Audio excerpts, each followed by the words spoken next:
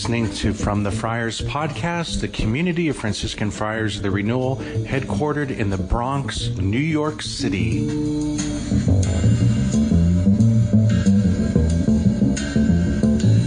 The Lord be with you. And with your spirit. A reading from the Holy Gospel according to Luke. Mary set out and traveled to the hill country in haste to a town of Judah, where she entered the house of Zechariah and greeted Elizabeth. When Elizabeth heard Mary's greeting, the infant leaped in her womb, and Elizabeth, filled with the Holy Spirit, cried out in a loud voice and said, "Blessed are you among women, and blessed is the fruit of your womb. And how does this happen to me, that the mother of my Lord should come to me? For at the moment the sound of your greeting reached my ears, the infant in my womb leaped for joy. Blessed are you who believed that what was spoken to you by the Lord would be fulfilled." And Mary said, "My soul proclaims the greatness of the Lord. My spirit rejoices in God my Savior, for he has looked with favor on his lowly servant. From this day all generations will call me blessed. The Almighty has done great things for me, and holy is his name. He has mercy on those who fear him in every generation. He has shown the strength of his arm and has scattered the proud in their conceit. He has cast down the mighty from their thrones and has lifted up the lowly. He has filled the hungry with good things, and the rich he has sent away empty. He has come to the help of his servant Israel, for he has remembered his promise of mercy, the promise he made to our fathers, to Abraham and his children forever."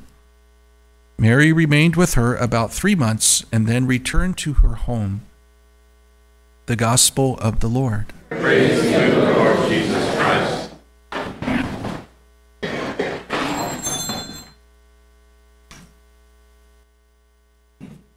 An angel just got its wings.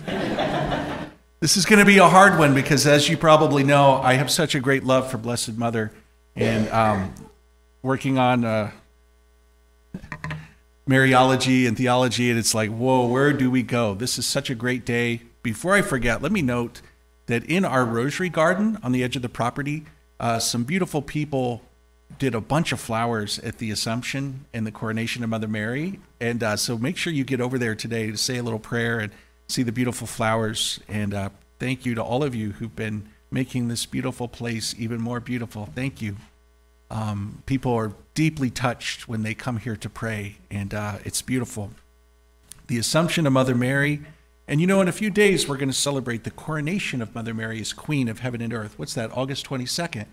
And if you ask me, I kind of feel like the two should be together, you know? So maybe we start today and let's just keep celebrating till the 22nd. As you can imagine, the moment Mother Mary is brought into heaven by God, and she receives the reward of all of her cooperation with grace. That's what the crown symbolizes. And rumor has it her crown has a lot of jewels in it. And those jewels are symbolic of just all the graces that she cooperated with. At the end of the day, let's remember, this is a feast about God. This is something God did. So we think of Jesus, his resurrection and his ascension. We use the word ascension because as God, as the victor, as the Lord of Lords and the King of Kings, he ascends to the right hand of the Father to take possession of his kingdom. As God, he ascends. But Mother Mary, we use the word assumption because she did not do it. God did it. She did not ascend on her own power. God, the Holy Trinity, Father, Son, and Holy Spirit, assumed her, brought her into heaven. And this is beautiful and mysterious and wonderful. In our gospel, we had the beautiful reading of the Magnificat. You know, at the visitation, when the Holy Spirit comes bubbling out of Mother Mary's heart, and she gives this prayer, which is peppered with a number of prayers from Hannah in the Old Testament, but it's the one place where we really get to hear Mother Mary's interior being expressed. And as I was praying over this morning, I wondered if she prayed this when she got to heaven as well, like at her Assumption. The Lord has done great things for me. Today would have been a perfect day for her to pray this prayer. The church in her liturgy gives that to us. I want to quote a number of things from the Catechism. I'm only going to quote one, okay? So many, whoever did the Mariology in the Catechism, boy, did they do a good job. It's so well worded. Listen to this, speaking of the Assumption of Mother Mary. And this is quoting the document when Pope Pius XII proclaimed today as a dogma, "Finally, the Immaculate Virgin, preserved from all stain of original sin, when the course of her earthly life was finished, was taken up body and soul into heavenly glory and exalted by the Lord as Queen over all things, so that she might be the more fully conformed to her Son, the Lord of Lords, and conqueror of sin and death. The Assumption of the Blessed Virgin is a singular participation in her Son's resurrection and an anticipation of the resurrection of other Christians. After speaking of the Church, her origin, her mission, and her destiny, we can find no better way to conclude than by looking to Mary.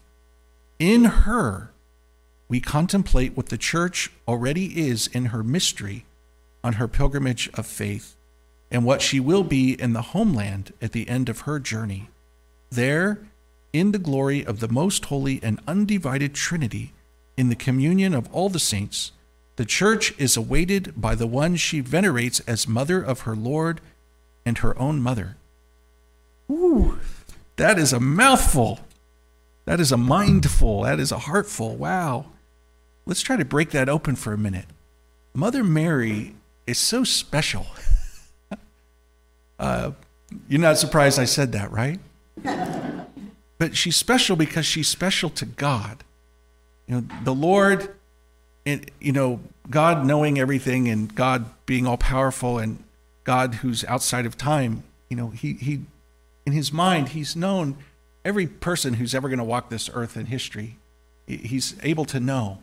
And every woman who would ever be here, from Eve until whatever the name will be for the final child, Susie or, Jamie, I don't know. And out of all the women, I'm guessing tens of billions of women who will walk this earth, the Lord had the ability to choose which one would be his mother. And he chose Mother Mary. That alone is enough, huh? Like, okay, wow. He wanted to be raised in her home, fed at her breast, raised in her home in his incarnation. And the Assumption of Mother Mary, what we celebrate today, really is the end of her whole life. And so what the Church wants to show is that this event is not some strange event that stands alone on its own. Rather, today's event is, we almost say, the natural or logical conclusion of the working of God's grace in her life from the beginning. From the moment she was conceived immaculate by God's grace, and then her whole life, when she conceived Jesus in her womb and became the mother of God, at the cross when she became the mother of the Church, until she prayed with the early church for the coming of the Holy Spirit at Pentecost, and what happened to her at the Annunciation happens to the Church. And then her Assumption, and she comes into God's glory in her body, and this becomes the kind of the crowning moment of a full life. All the graces that God gave her, it was all heading in this direction. And it's really something profound and beautiful. And one of the reasons why God chose to assume his mother into heaven, instead of waiting for the end of time when he's going to raise all of us, is that he wanted her to be an example to encourage us. What we celebrate today, what happened to Mary, is in some way going to happen to all of us at the end of time. When Jesus returns in glory, and somehow whatever is remaining of our corpses or body, we will be resurrected and we will enjoy heaven, body and soul. And so today's feast day stands as a foretaste or a prefigurement. And in that way, it stands as a day of tremendous encouragement and joy. That Mother Mary stands as the sign, the woman clothed with the sun, with the crown on her head and the moon under her feet. Oh, that looks familiar. As a sign, because she is the Church in person, she stands as a symbol for God's people, for all of us. And so she stands there as a sign to remind us, this is what's waiting for you. And when we ponder that, we experience consolation, we experience encouragement, we experience motivation to struggle through our day, right? Keeping in mind, what does the Bible say? Keep in mind the end of the race. Keep focused on that. There's this piece of tape and you got to run through it, okay? When your time comes. And so, as the Catechism had said, that we are the church on pilgrimage right now. We're not there yet, but we're on our way. And brothers and sisters, at the moment of your death, when you finally come in your soul, and then at the end of time with the grace of resurrection, body and soul, the moment will be, we will have an understanding of that moment. It will be the culmination of the working of God's grace in our life. So there is a moment waiting for each one of us when everything that we've ever been through will make sense. All the graces that we've received in our life, graces that we're aware of, graces that we're not aware of, all of those graces will come to fruition at that moment, and we will be given an understanding and a deeper awareness. While we're living in the light of God's glory, we will be deeply aware of all of the tremendous and beautiful ways that God was blessing us and helping us and pouring his grace upon us. What is that going to feel like? We do not have that kind of joy here in this life. The greatest joy which you could receive here pales compared to that joy. So I want to conclude with a little story to help bring it together. I don't know if any of you have ever done this special form of prayer called the walking pilgrimage. Anybody ever done that? So all over the world today, on this day, whether it be Guadalupe in Mexico City, whether it be Częstochowa in Poland, and other places, all of these Catholics do this walking pilgrimage for a week, 2 weeks, a month, leading up to today. It's a tradition of doing like a mobile retreat where you're walking for long distances. Well, I had the chance to do this many times at the competitive shrine, Our Lady of Częstochowa in Doylestown. Like the two shrines, we love each other. And you start at Great Meadows in St. Peter and Paul Parish, and it's the Polish walking pilgrimage or pilgrimska. And, a couple of thousand people, and you're walking for like 5 or 6 days. And as you're walking, there's this theme of how life is a pilgrimage. And it's so striking and interesting and hard. And you're camping out every night, and, there's masses in Polish with really long homilies that you don't understand, and et cetera. And it's this amazing pilgrimage. Well, the first year, I've done it many years, but the one year I was a newly ordained priest. And as you're walking, you start to understand, like, I could never do this on my own. Maybe some of you could, but I could not. But being together, traveling together is such a metaphor for being in the church, huh? And that together we encourage each other, like, keep going, and there's a kielbasa waiting for you at the next, stop. We need that, I need my strength, or a lard and butter sandwich for breakfast, okay. And so you realize that, so different from traveling alone, traveling together as a church, as a family. We can get there. We can struggle. If you're limping, you can hop in the van for a while. And with the church, you're being carried towards your destination. Well, one of these places, we stopped in a state park, and we're having a mass late at night. And I ended up getting sucked into hearing confessions, and I missed the mass. So after I get out of confession, which was really just a beautiful experience, the mass has already begun, and I'm like, what am I going to do, So in the back, there was what they call like a split rail fence. You ever seen this? Kind of a rough looking thing. So I'm sitting on this fence, and the homily is going on and on and on in Polish. And I see these two young Polish ladies that I know, and I know their family. I was like, come over here and translate for me, And they're like, well, aren't you a priest? Aren't you supposed to be up there? And I'm like, yeah, it's a long story. So they sat on my right and my left, and they're translating for me a beautiful homily about how life is like a pilgrimage, and we're on a journey towards heaven. That's our destination, like Mother Mary, we're going. And I'm, listening to the translation, and then all of a sudden I hear a sound, which almost sounded like a crack, and the fence that I was sitting on broke, and I landed on my back, and the two girls landed on top of me. And I look up, and there's like a guy there with his cell phone, like videoing. I was like, and immediately jumped up and embarrassed, and the mass stopped, and 1,000 people turned like, what's going on over there? Like, why isn't that priest at the? It's so humiliating. And I sincerely heard the Lord speaking to me in my heart, get off the fence,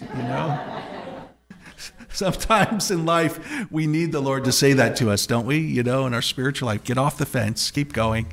And so we finally get to the shrine. And at this point, you feel like you've accomplished something. and you're tired and you're, sleep deprived and you're sore, but you're there. And they have this tradition where half the shrine is kind of up on a hill, and then halfway up there's a statue, and there's like a little priest with a stole and holy water. He's there to bless you and welcome you. Well, we didn't know that, so we just marched right past him. We were like singing music, and we were just like an army, like going into battle, like take this hill, And I'll never forget when we get to the church, and as you're approaching the door, and you're in a group, and you hear the singing. And it was this beautiful, strong Polish, some hymn to Mother Mary, I don't know. And all of a sudden, it's this big, beautiful shrine and these big, beautiful doors. And then it's kind of like you come through those doors. And there was, thousands of people in the church cheering and clapping and like welcoming us. And we were just like weeping with joy. And there's that icon of Mother Mary with the baby Jesus, that beautiful Czestochowa icon, which we have a copy of down the hill. And she's there to welcome us, and it's such a metaphor for death. It's such a metaphor for that moment when we finally arrive in heaven. And it's not just seeing God, but it's the saints, it's the angels. And it's like, it must have been like that today when Mother Mary came. There must have been like cheering and celebration and welcome. And it's like the greatest victory parade of any sports team or army, it's like. And so today the church invites us to ponder these things, to be encouraged, to be inspired, to be given hope. And the content of what this feast day means for us is hope in the midst of trials and difficulties. Keep going. Get off the fence. Keep going forward together as a church. Marching through the valley of death, will fear no evil, huh? And then Mother Mary waits for us when it's our turn, and we're finally there to be welcomed home. This is beautiful. This is what we celebrate this day. Amen. Amen.